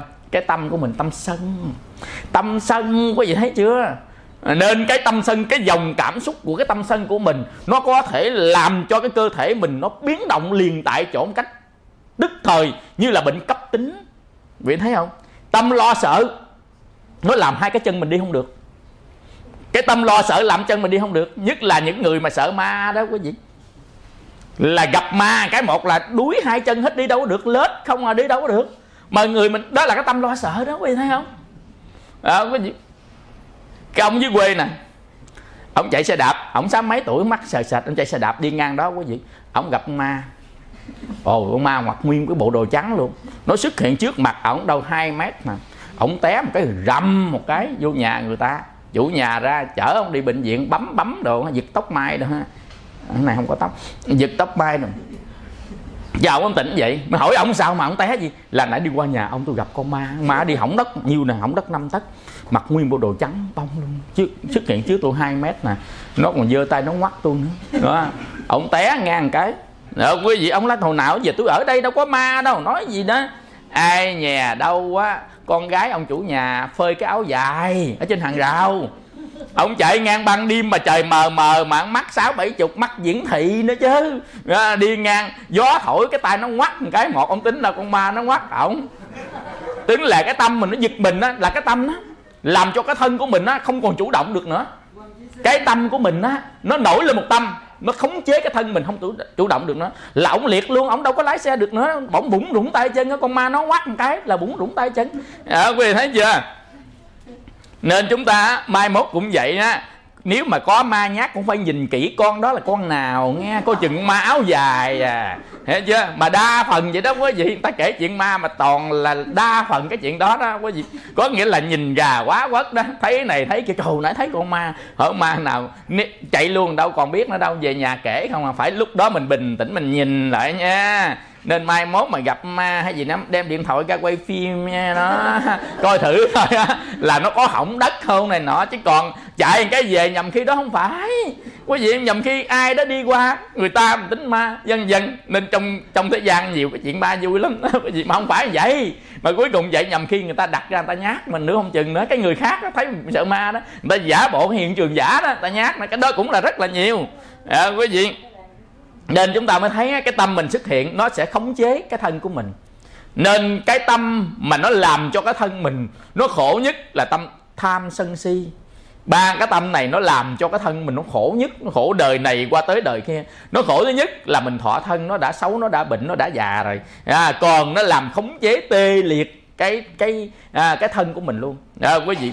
Như vậy thì cái tâm của mình nó là cái nguyên nhân gây bệnh ở trong tâm, và đồng thời nó là nguyên nhân rất lớn gây bệnh ở trong thân. Những người bị stress, bị trầm cảm, bị stress đó là lo lắng, sợ hãi, áp lực ở trên tâm kéo dài làm cho cái thân mình nó bị bệnh. Quý ta thấy không? Bệnh nhất là bệnh cái đường bao tử là thần kinh thực vật, nó làm cho mình ăn tiêu. Cái người nào mà tự nhiên ăn tiêu đình xình là kiểm tra lại coi cái chuyện bị stress đó. Quý vị, thần kinh thực vật mình có hai loại thần kinh động vật và thần kinh thực vật. Thần kinh động vật và thần kinh chủ động. Ví dụ như mình cầm cái ly lên, mình ra lệnh cho tay cầm ly lên, đây là chủ động nè. Nhưng mà có một loại thần kinh thực vật, có nghĩa là thần kinh không ra lệnh mà nó vẫn làm. Bao tử co bóp, máu chảy, ruột nó nhu động, dần dần hít thở của phổi. Bình thường chúng ta không có ra lệnh gì nó hết mà nó vẫn làm. Cái điều đó thì thần kinh đó gọi là thần kinh thực vật. Thần kinh thực vật này nó sẽ làm thế các chức năng khác để cho cơ thể tồn tại và hoạt động. Nên có những người chết não rồi người nó vẫn hoạt động. Đó là gọi là thần kinh thực vật đang hoạt động, nên gọi là đời sống thực vật. Như vậy thì cái tâm của mình nó hủy diệt. Cái tâm mình hủy diệt tâm có nghĩa là gì? Nó là tác nhân bệnh của tâm. Nó hủy diệt những tâm tốt của mình. Thì cái đó gọi là tâm gây bệnh. Tâm gây bệnh có mặt nó thì tâm tốt vắng bóng hoàn toàn hết. Vì thì những tâm phiền não có mặt thì tất cả những tâm tốt. Tâm tốt là tâm gì? Làm cho mình an vui, làm cho người xung quanh an vui thì tâm đó là tâm tốt. Tâm xấu là làm cho mình đau khổ và làm cho mọi người xung quanh đau khổ, tâm đó gọi là tâm xấu. Quý vị, nên tâm xấu á thì gọi là tâm ác. Tâm tốt á gọi là tâm thiện. Nên đó quý vị thấy á, là một cái tâm thiện và một cái tâm bất thiện. Thì cái một tâm bất thiện á nó có thì tâm thiện nó không. Giống hệt như bóng tối có thì ánh sáng không. Nên bây giờ chúng ta liệt kê những tâm nào thuộc về tâm thiện nha. Tâm thiện là tâm không tham, không sân, không si mê. Tâm thiền á thì có 4 cái tâm thiền: tâm sơ thiền, tâm nhị thiền, tâm tam thiền, tâm tứ thiền. Định có 4 tâm định là không vô biên xứ định, thức vô biên xứ định, vô sở xứ định, phi tưởng xứ định. Tâm tuệ là tâm có thể nhận biết được tất cả các cái đang hiện hữu. Tâm tàm, tâm quý là tâm biết hổ thẹn những cái gì ác mà mình đã lỡ làm hoặc là dự định làm, là tâm tàm, tâm quý. Tâm vi tiếu là tâm luôn luôn lúc nào cũng hoan hỷ với tất cả các cái xảy ra trên cuộc đời này. Tâm duy tác là loại tâm mà có hành động mà không có gieo nghiệp đi trong sanh tử. Đó là tâm duy tác, bậc thánh mới có, đó là tâm duy tác. Nên những tâm đó gọi là những tâm tốt. Tâm từ, tâm bi, tâm hỷ, tâm xả là những tâm tốt. Nó giúp cho mình được an vui và giúp cho hoàn cảnh xung quanh mình, mọi chúng sanh được an vui. Thì tất cả những tâm đó là tâm tốt. Bây giờ tâm xấu ta gọi là tâm phiền não. Tâm xấu ta gọi là tâm phiền não. Tâm tham, sân si, mạn nghi, ác kiến, phú não, tật sang, kiêu cuồng, xỉm hại, dần dần tất cả tâm đó thì gọi là tâm xấu ác. Nó làm cho mình đau khổ, là nhân cho mình đau khổ và làm cho thế giới xung quanh đau khổ, thì tâm này được gọi là tâm bệnh nè. Đó là những con vi trùng, những con virus, những con nấm ở trong cái tâm của mình. Nên mình cần phải xa lánh nó, mình cần phải đoạn diệt nó đi. Như vậy thì cái tâm nào xuất hiện mà làm sao mình biết được, thì nó có một cơ quan cảnh báo, đó là cảm thọ. Dòng cảm thọ nó sẽ cảnh báo một tâm thức xuất hiện. Ví dụ như là một tâm tham xuất hiện thì nó xuất hiện một cảm thọ gì, một tâm sân xuất hiện thì cảm thọ gì. Như vậy thì các cái tâm xấu ác nó xuất hiện, đa phần là chúng ta bị cảm thọ khổ, nên bị bức bách, bị khó chịu, là chúng ta đang chứa một tâm xấu ác. Nó đã cảnh báo cho mình. Thân của mình á, thì cảm giác nó cảnh báo cho mình có cái tác nhân lạ thâm nhập vào thân. Còn có cái tâm lạ thâm nhập vào tâm để nó làm đau khổ cho mình và đau khổ thế giới xung quanh, là thông qua cái dòng cảm thọ, cái dòng cảm thọ bức bách khó chịu trong tâm mình. Cái đó là cái cảnh báo để mà mình có thể nhận diện được. Còn nhận diện tốt nhất mà tâm xuất hiện như thế nào, quý vị dùng thiền tứ niệm xứ, trong đó có quán tâm trên tâm. Trong tứ niệm xứ có quán tâm trên tâm. Khi mà chúng ta quán tâm trên tâm á quý vị, thì chúng ta nhận diện rất là dễ dàng đối với nó. Ví dụ như một cái vị mà bác sĩ muốn thăm khám cho bệnh nhân á, thì cái vị bác sĩ đó á, thì là ở trong Đông y á, là có 4 phần. Thứ nhất là vọng, thứ hai là văn, thứ ba là vấn, thứ tư là thuyết. Vọng có nghĩa là nhìn, quan sát. Ví dụ cái mặt ông sao, cái mặt bệnh thấy biết liền à. Mặt thất tình thấy biết nè, mặt thua số thấy biết nè, thua đề thấy biết nè, mặt bị dụ thấy biết nè, đó, mặt hí hửng thấy biết nè, rồi cái mặt gọi là ta mới cho tiền thấy biết nè, còn mặt bệnh thấy biết. Bệnh gan, bệnh mật tắc đường mật là mặt vàng khè, còn bệnh gan mặt xanh chành, bệnh tim thì mặt đỏ, bệnh phổi thì cái môi tái nhợt. Dần dần ta nhìn ta biết, đó, cái gì ta nhìn ta biết. Cái đó là vọng đó. Văn là bắt đầu nghe người ta than rồi nghe, văn là nghe người ta than á. Thôi thầy con đau khớp cổ, đau găng tay, đau hai dây gái, đau lưng, đau cái lưng nhức cái đầu, lối cái hông, đau ống quyển, đầu gối, da dùng, kể tùm lum hết đó. Là bắt đầu là mình văn đó. Vấn là mình hỏi sao, ăn uống được không, ngủ được không, bắt đầu mình hỏi là vấn đó. Thuyết là xem mạch. Xem mạch á thì ở trong Tây y là gọi siêu âm thử máu đó. Cái gì nghe không nghe, xem thử máu, mình xem để mình phát hiện ra được cái gì đang bệnh ở trong thân của mình. Còn bây giờ bệnh trong tâm của mình thì một bác sĩ mà phát hiện ra bệnh trong tâm của mình thì cũng y chang vậy đó quý vị. Quý thầy là những cái bác sĩ mà chữa bệnh tâm hồn. Nên khi mà người ta ta cũng nhìn cái mặt của mình, mặt sân dễ biết lắm.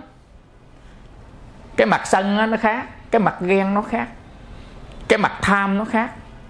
Nhìn mặt là ta biết tâm. Quý vị tin không? Tâm sanh tướng, tướng tùng tâm sanh, tướng tùng tâm diệt. Như vậy tâm sanh tướng. Nên cái người mà giữ cái tâm đó lâu ngày thì cái tướng mình nó bên ngoài nó thể hiện theo cái tâm đó. Tại vì cái tướng thì là nó chậm hơn tâm. Tâm thay đổi trước, tướng thay đổi sau.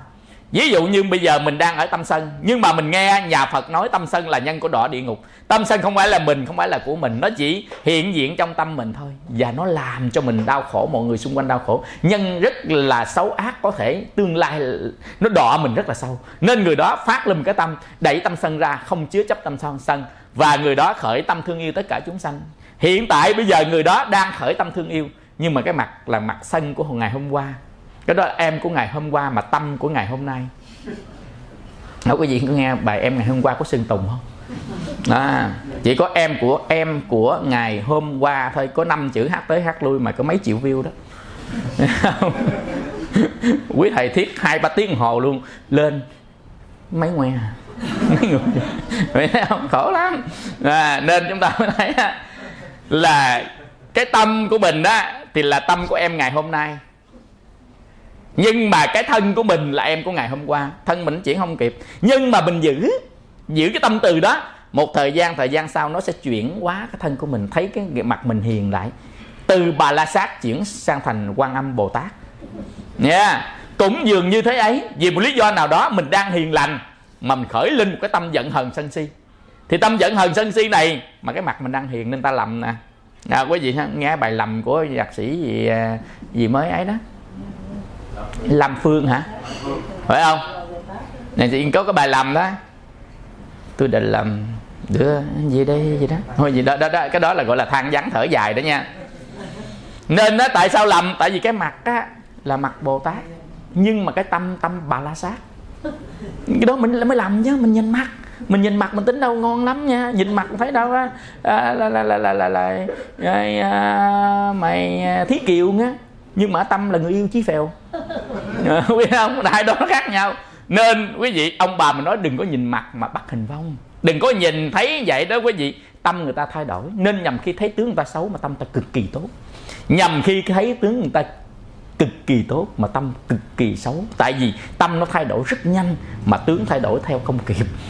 Quý vị, trong kiếp này, còn trong kiếp sau tâm theo tướng, tướng theo tâm mà sanh. Ví dụ mình để tâm sanh qua kiếp sau, nhìn cái mặt mình cái một là thấy là gọi là hết muốn uống trà sữa trân châu luôn. Nhìn vô một cái mà uống nghẹn ngang họng ngang cổ luôn. Quý thấy không? Tướng hết. Ví dụ như một tâm tham sanh ra mặt tham, sân sanh ra mặt nó sân, rồi buồn sanh ra mặt nó buồn. Quý vị, tâm hoan hỷ sanh ra mặt nó tươi hoan hỷ, trí tuệ sanh ra mặt sáng chói hào quang. Dần dần cái đó là cái nghiệp mình nó định hình nên cái tướng của mình. Nhưng ở trong kiếp này thì cái nghiệp của kiếp xưa nó mới định hình kiếp này. Nhưng mà cái tâm của kiếp xưa, ngày hôm nay chúng ta nghe Phật đạo, chúng ta nghe ta giảng pháp, chúng ta tu tập, nó đã thay đổi lần, tướng thay đổi theo không kịp. Quý vị, nên mai mốt mà ai có chê mình cái gì đó, mình là tướng tôi vậy thôi chứ tâm nó khác nghe. Thấy không? Đó, ai có chê mình gì đó, mình là tướng tôi vậy thôi tới tâm khác nghe. Đó là vậy là biết rồi, đó là người có tu đó quý vị. Nên á, một cái tâm nó xuất hiện mà mình phải biết đó là cái tâm nguy hiểm. Cái tâm nó xuất hiện, mình biết đó là tâm làm cho mình đau khổ và mọi người xung quanh đau khổ. Đó là tâm phiền não đó. Tâm phiền não là gì? Tâm phiền não là tâm đối cảnh sai tâm. Tâm phiền não là tâm có chức năng để tạo nghiệp. Quý vị, có hai cái loại tâm phiền não. Một cái tâm phiền não chức năng tạo nghiệp ác, một tâm phiền não tâm chức năng tạo nghiệp thiện. Quý vị, nên người có giải thoát người ta sẽ xa rời cả cái tâm thiện ác, chứ không phải cái việc thiện ác. Cái việc thiện có thể lòng từ bi làm, cái việc thiện có thể tâm thiện làm. Hai đối khác nhau, vì không? Cái tâm tạo nghiệp thiện làm cái việc thiện, và tâm từ bi làm nghiệp thiện, tâm trí tuệ làm nghiệp thiện, chứ không phải chỉ có một tâm thiện mới làm nghiệp thiện. Nên chúng ta thấy cái việc thiện đó chưa chắc phải là cái tâm sanh tử luân hồi làm đâu. Đức Phật làm việc thiện đâu phải tâm sanh tử luân hồi. Đức Phật đi thuyết pháp có phải thiện không? Phải không? Nhưng Ngài sử dụng tâm gì? Đâu phải là tâm phiền não. Tâm phiền não nó tạo nghiệp đi sanh tử. Ngài sử dụng tâm duy tác, tâm tuệ, tâm từ, tâm bi, tâm hỷ, tâm xả đi thuyết pháp, đi cứu độ chúng sanh. Còn chúng ta có thể sử dụng tâm thiện và tâm ác để sống, để tạo nghiệp. Hai đó nó khác nhau. Nên người nào học thiền Vipassana, học đó về cơ chế sanh tâm của Atidam, Abhidhamma, chúng ta mới biết được cái này.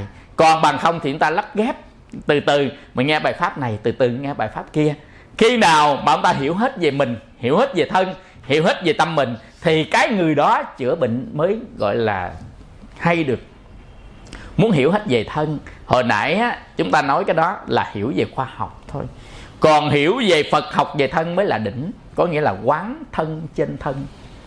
Quán thân trên thân á, là quán hình tướng bên ngoài, và quán cái sự tan rã của nó bên trong. Và quán tâm trên tâm là thấy cái tâm nào khởi, tâm nào lớn, và tâm nào sanh, cái tâm nào diệt. Nó tăng trưởng quảng đại, hoặc nó giảm thiểu, hoặc nó không có xuất hiện ở trong tâm của mình. Dần dần, do đó chúng ta quán, chúng ta thấy rồi, chúng ta mới dùng pháp Phật để đẩy nó ra gọi là diễn ly pháp. Rồi chúng ta đoạn diệt, chúng ta cắt nó, chúng ta từ bỏ, không cho nó quay lại. Quý vị, thì cái pháp đó chính là bát chánh đạo đó.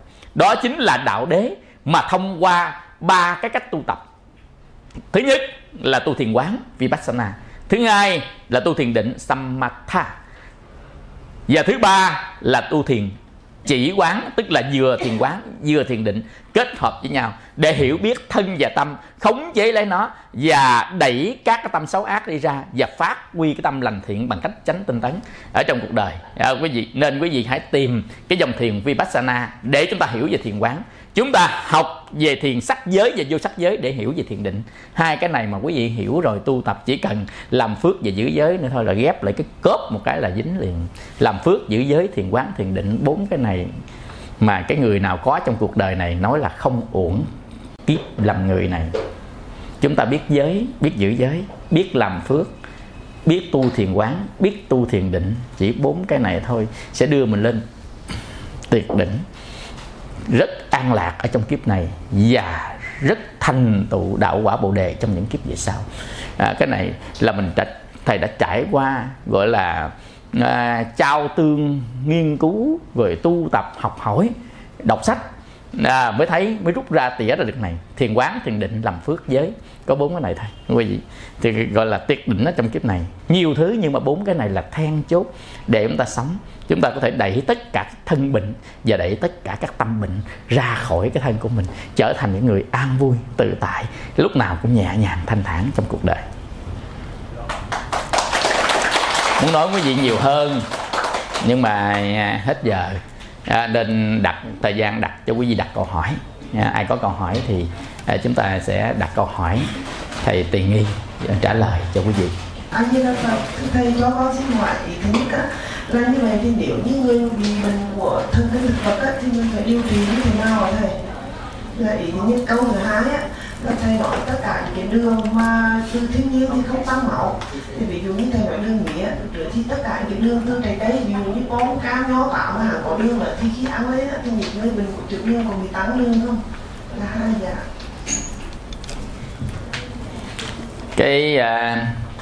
Cái đường tự nhiên á thì đang nói tới đường mía nha, đang nói tới đường mía tự nhiên. Còn ở trong các cái chất trái cây có một số loại trái cây nó làm tăng đường, ví dụ sầu riêng là tăng đường số 1 đó. Nhưng mà có một số loại trái cây nó làm giảm đường, cũng là chất ngọt, đó là vú sữa đấy. Ăn vú sữa ngọt mà giảm đường, ăn sầu riêng ngọt mà tăng đường. Cái đó là cái ở trong cuộc sống, cái ngành y người ta kinh nghiệm thôi chứ chưa có chứng minh cụ thể, nhưng mà người ta kinh nghiệm bằng trải nghiệm. Nên sầu riêng cái người tiểu đường ăn nó giọt, nhưng mà vú sữa ăn nó tuột. Mà quý vị đã ăn thử đấy, về ăn cứ thử thôi. Đó là cái thứ nhất. Ý thứ hai câu hỏi gì? Thần kinh thực vật hả? Cái người bị thần kinh thực vật á, là thường hay họ mệt, tức là họ mệt hao, ăn thì có bữa tiêu bữa không tiêu, rồi lúc mà 3 sình 4 sọp, đó gọi là thần kinh thực vật đó. Rồi đi khám bệnh thì cũng bệnh gì không ra cái bệnh gì, rồi á, là cái gì cũng không có nặng lắm mà cũng không nhẹ lắm, mà lúc thì lúc này lúc khác, nên có nhiều người á, người ta cũng đổi thừa vong nhập nữa. Cũng cái gì bệnh thần kinh thực vật á, về chữa cái đó bằng cái gì? Chữa thần kinh thực vật thứ nhất á, là dùng cái sức định của tâm. Cái thứ hai là chúng ta sinh hoạt. Cái sinh hoạt hàng ngày á, phải lành mạnh, ăn uống phải đúng giờ, và ăn những cái món mà mình dễ hấp thu. Dễ hấp thu nghĩa là gì? Cái người này ăn món này hấp thu mà người kia ăn lại không hấp thu, quý vị tin không? Nên đó, chúng ta chỉ ăn những cái món quen với cái thân của mình mà thôi, chứ đừng có ăn cái món lạ. Nên đừng có khoái của ngon vật lạ nha. Đi xa nhất mà ăn cái gì mà ta quảng cáo này ngon ăn vô một cái một quá là thắng xe liền đó. Không thật đó quý vị, tuy là nó ngon nhưng chưa phải là tốt cho cơ thể của mình. Nên mình chỉ ăn những cái nào quen thôi, nhất là đi đường xa ăn những cái quen thôi. Nên thần kinh thực vật á, trước hết á là đời sống lành mạnh, nghĩa là gì? Là đời sống của mình á, ăn ngủ khỏe, rồi á, ít phiền não. Nhớ là ít phiền não. Ít phiền não đấy. Làm sao ít phiền não? Phiền não nó do cảnh. Ít phiền não là mình trốn cảnh. Tức là cái người bình thường á, ít phiền não là trốn cảnh. Còn người có tu á, vừa trốn cảnh vừa tu. Tại vì cảnh nó mới sanh tâm. Tâm phiền não là cảnh. Nên thường những người đó nó liên quan tới stress. Những người thần kinh thực vật á, liên quan tới sự lo lắng đó, lo lắng lâu ngày đó, hoặc làm áp lực gì đó lâu ngày đó. Nên á, nó thắt chỗ nào mở chỗ đó. Nhất là các em bị stress hoặc là thần kinh thực vật thì mình coi nó bị tải chỗ nào là mình sẽ giảm tải chỗ đó. Ví dụ như cái người này lo lắng về đứa con của mình lâu ngày quá, thấy đứa con mình á bất an đến với nó, thì chúng ta hãy làm sao cho mình an cho đứa con của mình. Thì cái hoàn cảnh làm như thế nào đó thì mình phải thay đổi cái hoàn cảnh đó. Rồi bây giờ mình lo lắng sợ hãi về cái gì thì chúng ta hãy giải quyết đúng cái chỗ đó. Nên nhầm khi mấy em nhỏ nhỏ đó quý vị, nó bây giờ lớn lên bị là bị stress trầm cảm, mà gia đình đó cứ đi bệnh viện rồi uống thuốc rồi viết rồi uống nu luôn, ngủ ăn không à. Cái đó không phải là biện pháp. Dĩ nhiên tiền ta làm cách đó để chữa cái triệu chứng thôi, nhưng mà cái quan trọng là mà thắt cái chỗ nào nó nói ra không được, cái chỗ nào nó nén ở trong tâm. Nhưng mà làm sao á để cho nó nói với mình, với cha mẹ, thì cha mẹ bắt đầu đổi vai trò. Ngày xưa tôi là mẹ, tôi là cha, nó đâu có nói với bề trên của nó nói với cái bề ngang của nó không à. Bề ngang hàng nó mới nói, bạn bè nó mới nói, nó mới tâm sự. Quý vị có bao giờ tâm sự với cái bề trên của mình không?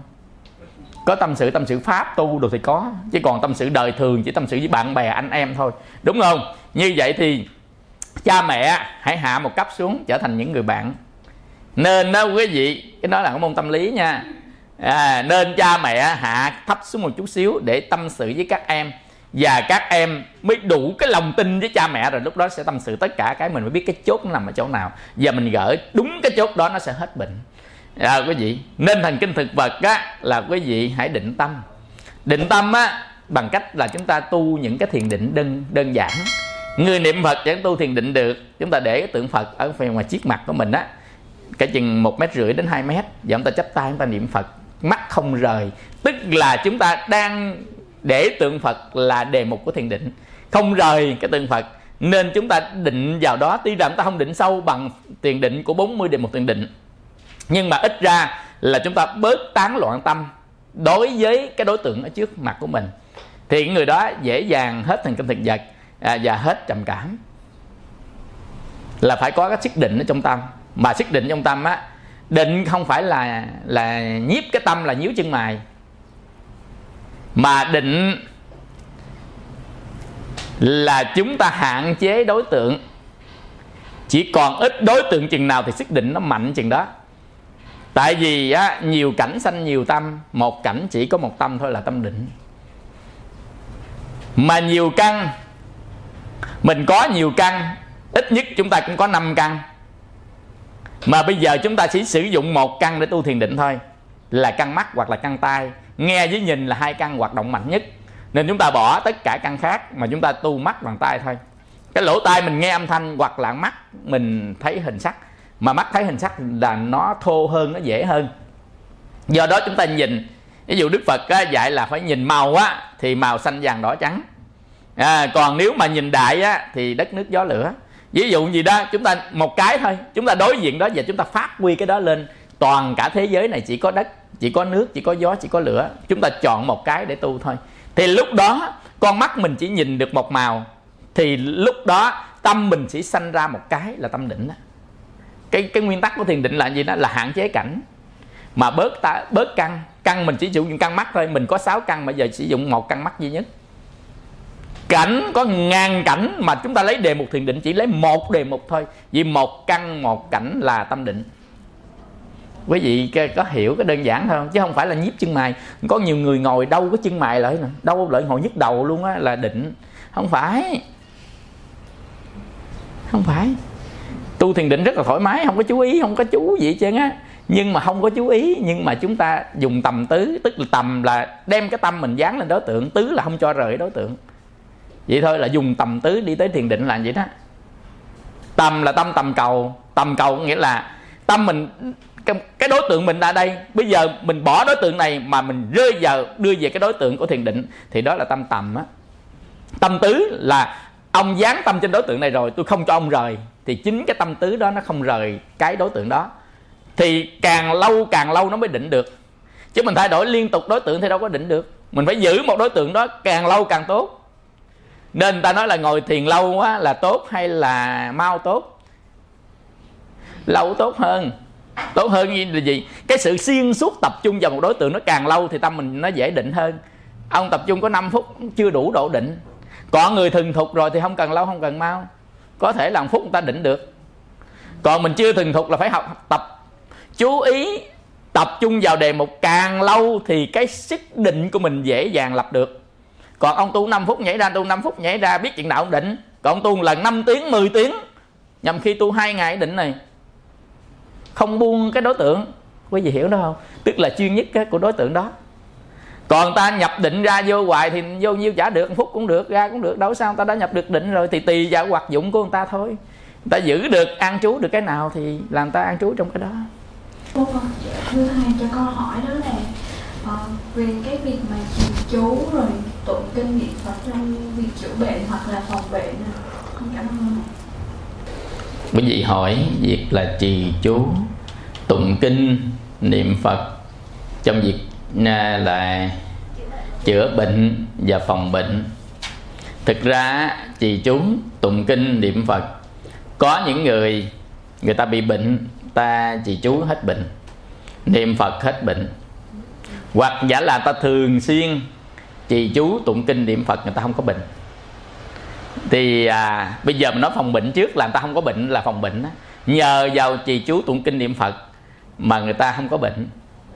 Tức là cái cách trì chú, cái cách tụng kinh, cái cách niệm Phật,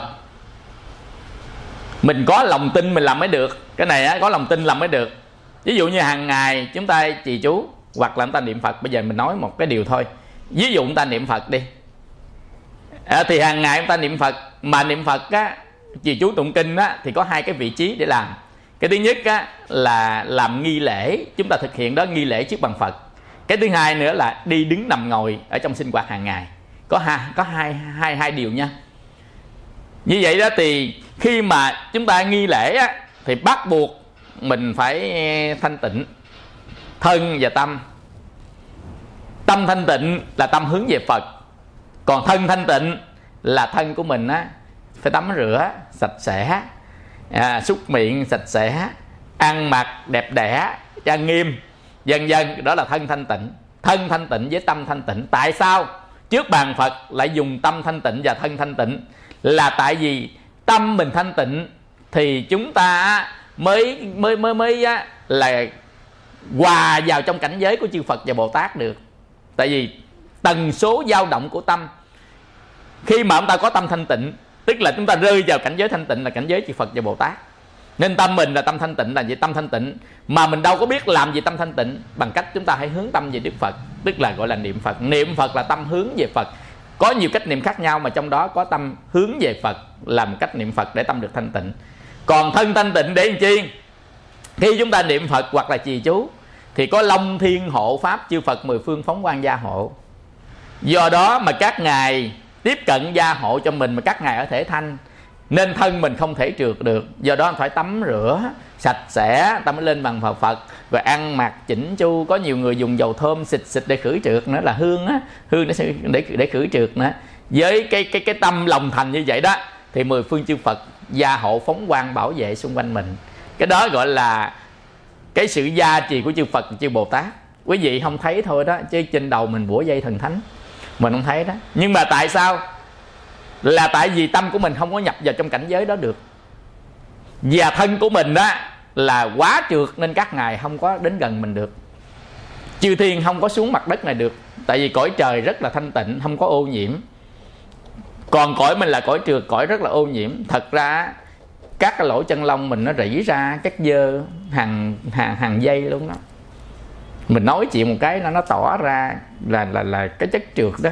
Nên các ngài lại gần không có được. Quý vị ở sạch quen rồi, quý vị đi các cái toilet mà ghé đường của các xe, quý vị vô được thua cái gì cũng chịu đó. Mình nói nó hơi quá, chứ cái cõi mình giống vậy cũng so với cõi trời đó. Không nói thật đâu quý vị.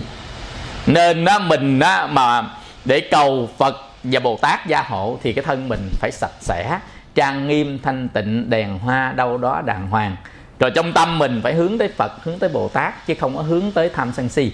Nên tâm mình được tịnh. Tịnh đây là một cách tịnh rất là đơn giản để nhập cảnh giới thôi, chứ không phải là mình đã đạt tới trình độ thanh tịnh. Mình chỉ trong thời gian đó thôi thì chúng ta sẽ được chư Phật và chư Bồ Tát phóng quang gia hộ, thì là sẽ đề phòng được một số cái tác nhân xấu đến với mình, trong đó có bệnh. Cái đó là đề phòng. Còn bây giờ chữa, chúng ta chữa bệnh phải cần 2 cái: năng lực của mình và ngoại lực của bên ngoài, tức là tự độ độ tha. Năng lực của mình á thì là mình phải trì chú với cái tâm định, niệm Phật với tâm định, thì là chúng ta phát huy được cái nội tại của mình. Cái tâm mình càng định chừng nào, đề kháng sanh ra nhiều chừng đó. Tâm mình càng thiền chừng nào, đề kháng sanh ra nhiều chừng đó. Tâm mình hoảng loạn chừng nào, diệt đề kháng chừng đó. Mà quý vị nói là đề kháng nó đã quyết định cái phần trị bệnh rất là cao. Cái viên thuốc mà kháng sinh đó, nó đâu đủ để diệt cái con đó đâu. Nó chỉ làm cho nó bẹp xuống thôi. Còn đề kháng mình mới tấn công. Người mà không còn đề kháng nữa là kháng sinh cũng trở nên vô nghĩa. Quý vị hiểu này không? Bây giờ ví dụ như nó có 1000 con, mà kháng sinh mình 500 con, kháng sinh mình mới diệt được. Mà nó 1000 con nên kháng sinh mình nó phải sanh ra, thời gian bạch cầu nó sanh ra đủ để nó diệt, thì nó phải có thời gian. Như vậy đó, thì nhằm khi nó quá lực lượng, nó quá mạnh, thì phải nhờ cái kháng sinh liều cao để đánh cho nó bẹp xuống bớt, thì bạch cầu mình tấn công diệt nó. Nên tất cả đều phải dựa vào ở trong chất đề kháng của mình. Mà thân của mình á, nó phụ thuộc vào tâm. Nên cái tâm mình tốt là đề kháng nhiều nhất, cái tâm mình xấu đề kháng nó ít lắm. Cái này người ta thí nghiệm giữa thân và tâm. Nên tại sao cái người sầu, buồn, oán giận trị bệnh không có hết, còn người mà vui gửi tâm cho Phật trị bệnh mau hết. Mấy đứa trẻ nhỏ trị bệnh mau hết, vì cái tâm của nó không có sầu buồn oán giận, nên nó trị bệnh mau hết hơn mình. Còn mình á, nhầm khi á, là mình trị không hết mà còn lết qua ngày sau nữa. Nên nó chỉ hoài trị không hết, mà buồn ai mà sầu, ai mà hận, ai mà oán, ai cứ bệnh hoài, hết bệnh này qua bệnh kia, hết bệnh kia qua bệnh nọ à. Quý vị nên thôi, ở trên đời này á, quý vị mình buồn người ta, mình sầu người ta, mình hại mình. Mình giận người ta, mình ghét người ta, mình hại mình. Thấy bà Lý Mặt Sầu không? Bà hận ông sư huynh cái mà tóc bà bạc trắng hết trơn, có thể không? Đi đâu cũng như bà đi. Tình là cái chi chi, thiên nam địa bắc biệt ly nát lòng, sư huynh ơi. Nói hận người ta đó quý vị. Ở bên ngoài á thì hận người ta, mà trong lòng có phải hận không? Đó, không hận bị qua độc tình đó, quý vị có coi không? Có xuống tiệc tình cốc không? Nghe thấy không? Đó. Nên chúng ta mới thấy á, là cái tâm mình nó quan trọng lắm. Nên cái tâm mình hướng tới Phật đó. Nên cái người mà niệm Phật với trì chú đó quý vị, một lòng mình phải gửi cái tâm về với Phật bằng cách tưởng. Tưởng tức là mình hướng về đó, mình dùng tưởng của mình. Thay vì mình tưởng tầm bậy bạ gọi là quan tưởng, bây giờ mình tưởng Phật. Cái đó gọi là niệm tưởng. Tưởng Phật, tâm hướng Phật. Nên mình niệm Phật. Một cái là tưởng Phật, cái thứ hai nữa miệng niệm, tai nghe để cột tâm qua lại. A Di Đà Phật, A Di Đà Phật, A Di Đà Phật, A Di Đà Phật, A Di Đà Phật, A Di Đà Phật, tâm tưởng. Hoặc giả là chúng ta nhìn vào tượng Phật, thì đó gọi là quán tượng. Quán tượng nghĩa là mình nhìn tượng mà không rời, ta gọi là quán tượng để niệm Phật. Thì cái đó cũng tăng chất đề kháng. A Di Đà Phật, A Di Đà Phật, A Di Đà Phật. Quý vị niệm gì trong tâm mình không sầu, không lo, không buồn, không nghĩ thôi mai chết được, nó chết liền cũng không sao nữa. Mình đã niệm Phật, đi theo Phật rồi, không còn sợ nữa. Nên cái mà kẻ thù của bệnh tật á là tâm thanh tịnh. Mà bạn hiền của bệnh tật á là phiền não, lo lắng và sợ hãi. Đó là bạn hiền của bệnh tật đó. Quý vị nên những người nào mà mình đó quý vị, cái lo đó nó là bạn mình, mà bạn chí cốt đó, cái gì mình cũng lo chứ, có phải không? Trong tâm của mình luôn luôn nó lo lắng, lo cái này lo kia. Không có chồng lo cô đơn, mà có chồng lo chồng quậy. Không có con sợ không ai á thờ cúng sau này, mà có con sợ nó bất hiếu, biết không? Đó, không cưới vợ cho con á thì sợ không có cháu, mà cưới vợ cho con sợ con dâu quá nó lấy hết gia tài. Tức là mình sợ tùm lum hết chứ đó, quý vị hiểu không? Con người ta mình sợ hết, cái này có này sợ này, có kia sợ kia. Đó là một cái tâm lý của chúng sanh. Nên Đức Phật dạy tam tướng học á, tức là dạy về cuộc đời này nó thay đổi vô thường. Tất cả chúng sanh nào bám chấp với nó, chúng sanh đó sẽ khổ. Tại vì bản chất của tất cả các pháp nó đều lắp ghép, nó là đều vô ngã. Nên trên đời này không có gì quan trọng hết đó. Bạc vạn tiền muôn, cuối cùng rồi đó quý vị, chết đi cũng như cái hồi chuông tan rã theo mây khói mà thôi à, chứ không còn cái gì trên đời này hết đó quý vị. Nên có cái câu thơ đó: ta còn để lại gì không, kìa non đá lỡ nọ sông cát bồi, lang thang từ độ luân hồi, u minh nẻo trước xa xôi dậm về. Rồi có ai hỏi câu hỏi gì nữa không? Còn câu nữa. Kính thầy, cho xin con hỏi là lúc đầu thầy có chia sẻ về cái bộ môn mà của Đạt Ma Sư Tổ Dịch Thần Kinh ấy, thì giúp cho các thầy ăn chay nhưng mà tập cái bộ môn đó thì rất là khỏe mạnh nhé. Thì con cũng muốn như chị thầy là chia sẻ tập sao cho đúng đấy. Rồi. Bạch Thượng Tọa, con nghĩ rằng là thưa quý vị là Thượng Tọa có một cái kênh YouTube Chùa Phát Tạng mà hồi nãy Thượng Tọa nói rằng là Sơn Tùng hát có mấy câu thôi mà triệu view, nhưng mà cái kênh YouTube này sương thì mỗi clip chắc cũng được gần nửa triệu thôi Thượng Tọa. Con nghĩ là có rất là nhiều những bài pháp hay ở trên đó và cũng có rất nhiều những phương thuốc chữa các loại bệnh cơ bản, bệnh thường gặp đó, là những cái phương thuốc rất là dân dã và dễ kiếm, những cái phương thuốc dân gian. Và con nghĩ rằng là cái kênh Chùa Pháp Tạng này sẽ mang lại cho quý vị rất là nhiều những cái kiến thức, kinh nghiệm trong việc chữa bệnh thân. Và chắc là xin Thượng Tọa chia sẻ câu hỏi này nữa là mình sẽ kết thúc. Rồi, cái câu hỏi này nó nhanh thôi. Tức là hồi xưa đó thì tổ thứ 28 của Phật giáo đó là người Ấn Độ, là tổ Bồ Đề Đạt Ma. Tổ đó là tam hoàng tử của Ấn Độ đương thời, đi qua bên Trung Hoa để truyền đạo vào đời của nhà Lương, tức là Lương Võ Đế, tức là đầu của đời nhà Đường đó. Thì nhà Lương không có mời tổ ra để hoằng dương chánh pháp, chưa đủ cơ duyên, nên tổ đã ngồi ở chùa Thiếu Lâm Tự trong vòng 9 năm. Tức là tổ nhập vào trong diệt thọ tưởng định, tức là từng định thứ 9 của thiền định. Tức là ngồi đó không ăn uống gì hết 9 năm. Đó là tổ Bồ Đề Đạt Ma. Tức là cửu niên diện bích, tức là nhìn vào trong tường 9 năm.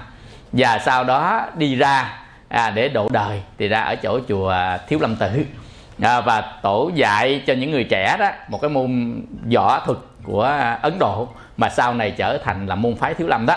Tức là môn phái Thiếu Lâm võ thực là cộng hai cái võ thực đương thời ở tại Trung Hoa và đa phần là võ thực từ Ấn Độ đi qua, nên cộng ra cái môn Thiếu Lâm Tự. Và ở trong đó có một số cái môn võ mà tập thể dục, mà võ mà gọi là nội công để bảo vệ sức khỏe thôi. Còn mà cái môn Thiếu Lâm đó là cái đó là võ là danh chấn giang hồ, mà ở trong võ lâm vũ ngũ bá, anh hùng xã điêu thần điêu đại hiệp cô gái đầu long tiếu ngạo giang hồ lộc đỉnh ký rồi đó, là cái ông Kim Dung viết lại đó, thì có môn phái Thiếu Lâm. Nên là có kim can chỉ nè ha, vân vân. Thì chúng ta đang nói đó là ở trên tiểu thuyết thôi. Còn đây á là những cái môn mà dạy cho những người già không có dùng nội công của khi học võ được, mà người ta chỉ dùng một số cái để đả thông kinh mạch. Trong nhiều cái môn học đó thì nói chung là thầy cũng có nghiên cứu về cái môn đó. Tức là để mà tập cho những cái người mà trị bệnh đó, thì thầy bây giờ cũng có trên 50 cái bài tập gọi là nội công Thiếu Lâm, tức là nội công Phật gia đó, là thầy cũng thừa hưởng trên 50 bài đó. Trong đó có bài Đạt Ma Công, tức là Đạt Ma Dịch Căn Kinh. Trong đó có 3 cách tập khác nhau, là không phải một cái đâu. Còn người ta dạy mình là vậy, chỉ một cái thôi, mà một cái mình phải nắm khẩu quyết và nắm cái bí quyết của cái tập nội công Thiếu Lâm, là mình phải thông máu hoạt huyết toàn cả cơ thể của mình. Nên cái này mình nói cái cơ bản thôi ha. Cái thứ nhất là cái chân mình rộng bằng vai. Cái thứ hai là cái người mình phải ngã về phía trước chút xíu, phải khép mông. Khép mông thì mới tụ khí, nên không khép mông là không tụ khí được cái môn này. Tức ngã người về trước, tự ngã về trước là nó sẽ khép mông, và 10 đầu ngón chân bấm vào đất, mà không phải là mình bấm mà là tự nó bấm nha. Tự nó bấm, cái tư thế sẽ làm cho 10 đầu ngón chân mình bấm xuống đất. Và khi mình tập là cái chân của mình không được mang dép mang giày, không được đứng trên đứng trên cái mặt mà nó cách liền mặt đất. Tại mặt đất của mình là nó sẽ điều hòa được âm dương ở phía bên dưới, nên là chân của mình phải chạm đất thì tập mới hay được. Nên mình phải trải một miếng vải để mình chạm đất, để đừng cho mình tiếp xúc với đất, nhằm khi di trùng người ta sợ thì người ta phải có miếng vải. Và đồng thời là mình phải có hít thở. Đưa tay lên thì hít vào, mà vẫy tay xuống thì thở ra. Hít vào thở ra theo cái đó. Nhưng mà cái tay mình là dùng ở thế gọi là thế phương công. Phương công là thế thẳng đây nè, đó, thẳng nè. Và cái tay mình đây nè, tay mình khép 4 này, và cái tay nằm ở đây. Đây là thế phương công đó. Thế phương công của tay đó. Đây tay, khi mình đánh lên đánh phương công, đánh xuống cũng dùng phương công. Phương là vuông góc á, chữ phương lập phương đó đó, cái hình lập phương. Thì cái chữ phương đó là cái chữ vuông đó.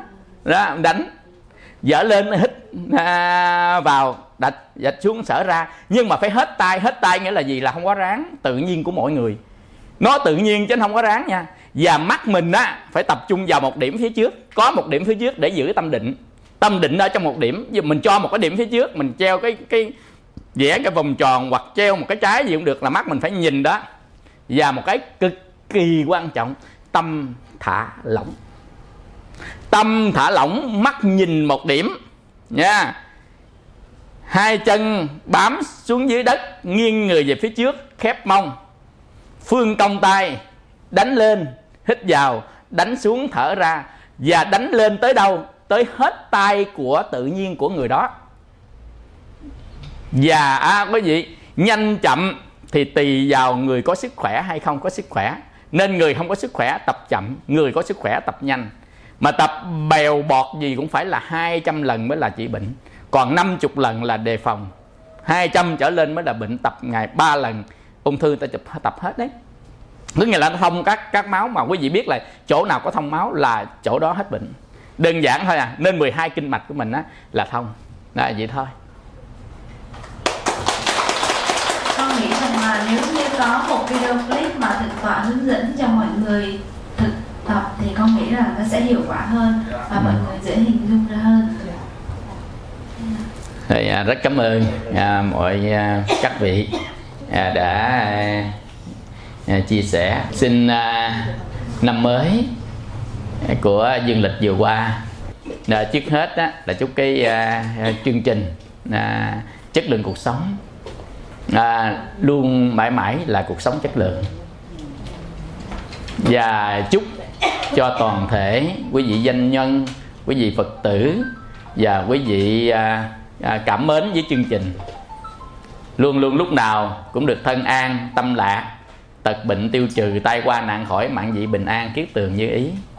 Và luôn luôn lúc nào cũng sống an lành trong ánh từ quang của 10 phương chư Phật. Nam mô Bổn Sư Thích Ca Mâu Ni Phật. Quý vị đứng lên thì thầy sẽ hướng dẫn cho quý vị. Mỗi khi ngồi đứng lên nó không bị sao hết á. Là quý vị đứng lên đi, vừa đứng lên là hai cái chân mình rộng bằng vai và thẳng cái gối, thẳng cái gót, thẳng cái nhượng của mình đó, thẳng đi, thẳng qua hai bên rộng bằng vai và dở lên nghiêng đây này, dở lên kiểu này nè, gọi là khí công robot đó, tức là làm cho thông máu liền. Tức là hai chân mình dở lên nè, thầy chỉ cho nè, đây nè, chân rộng bằng vai nè, thấy không, dở lên nè, đó nè, hai cái chân này nè, mình không có được co, mà mình chỉ làm 10 lần thôi là tất cả cái chân mình nó không còn tê và nó không có bị bệnh gì hết. Nếu chúng ta ngồi xuống lâu mà đứng lên đó, đây là cái môn khí công robot, và tên thầy đặt thôi chứ nó có cái tên khác, nhưng mà tại thấy nó giống robot á. Này thầy đặt, quý thấy không đó, chút xíu này không bao giờ tê. Quý vị coi lại có tê không? Nếu mà thẳng luôn, đây là thẳng lên cái nhượng mình, đây thẳng đây luôn nè, đó đây nè, thẳng lên nên mình nghiêng người đây này, nghiêng luôn, chứ là không có được dùng cái chân thì là nó mới đúng. Và ta đang làm việc gì đó cũng được, hoặc đang nấu cơm cũng được, muốn đi chỗ khác mà nó tê chân quá thì đứng dậm đây cả chừng 3-4 lần là hết. Đơn giản thôi à.